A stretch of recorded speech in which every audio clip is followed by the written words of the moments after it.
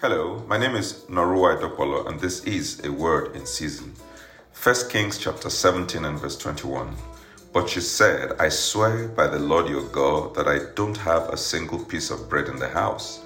I have only a handful of flour left in the jar and little cooking oil in the bottom of the jug. I was just gathering a few sticks to cook this last meal, and then my son and I will die. This is the story of Elijah and the widow of Zarephath. Elijah had run out of food, and God sent him to this widow to get food. The normal thing would have been for Elijah to give to the widow in need, but at God's instance and direction, he was counterintuitive. He asked the widow to give him food first. He insisted, even after the widow lamented that this was their last meal. Only those who can hear God will follow his instructions and survive in this season.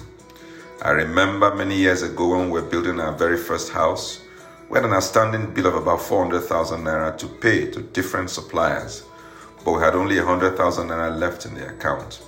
The pressure from the suppliers was so much that I decided on a particular Sunday morning to stay back at home and ask the Lord for a way out. In response, he told me to give the 100,000 naira, the only money we had left, I should give it as a gift. And I grudgingly did. That 100,000 naira gift opened the floodgates of favor, and the house was completed in record time. Is your back against the wall in one area or the other? Why don't you ask God for a way out and the grace to follow whatever directions or instructions he gives to you? Shall we pray?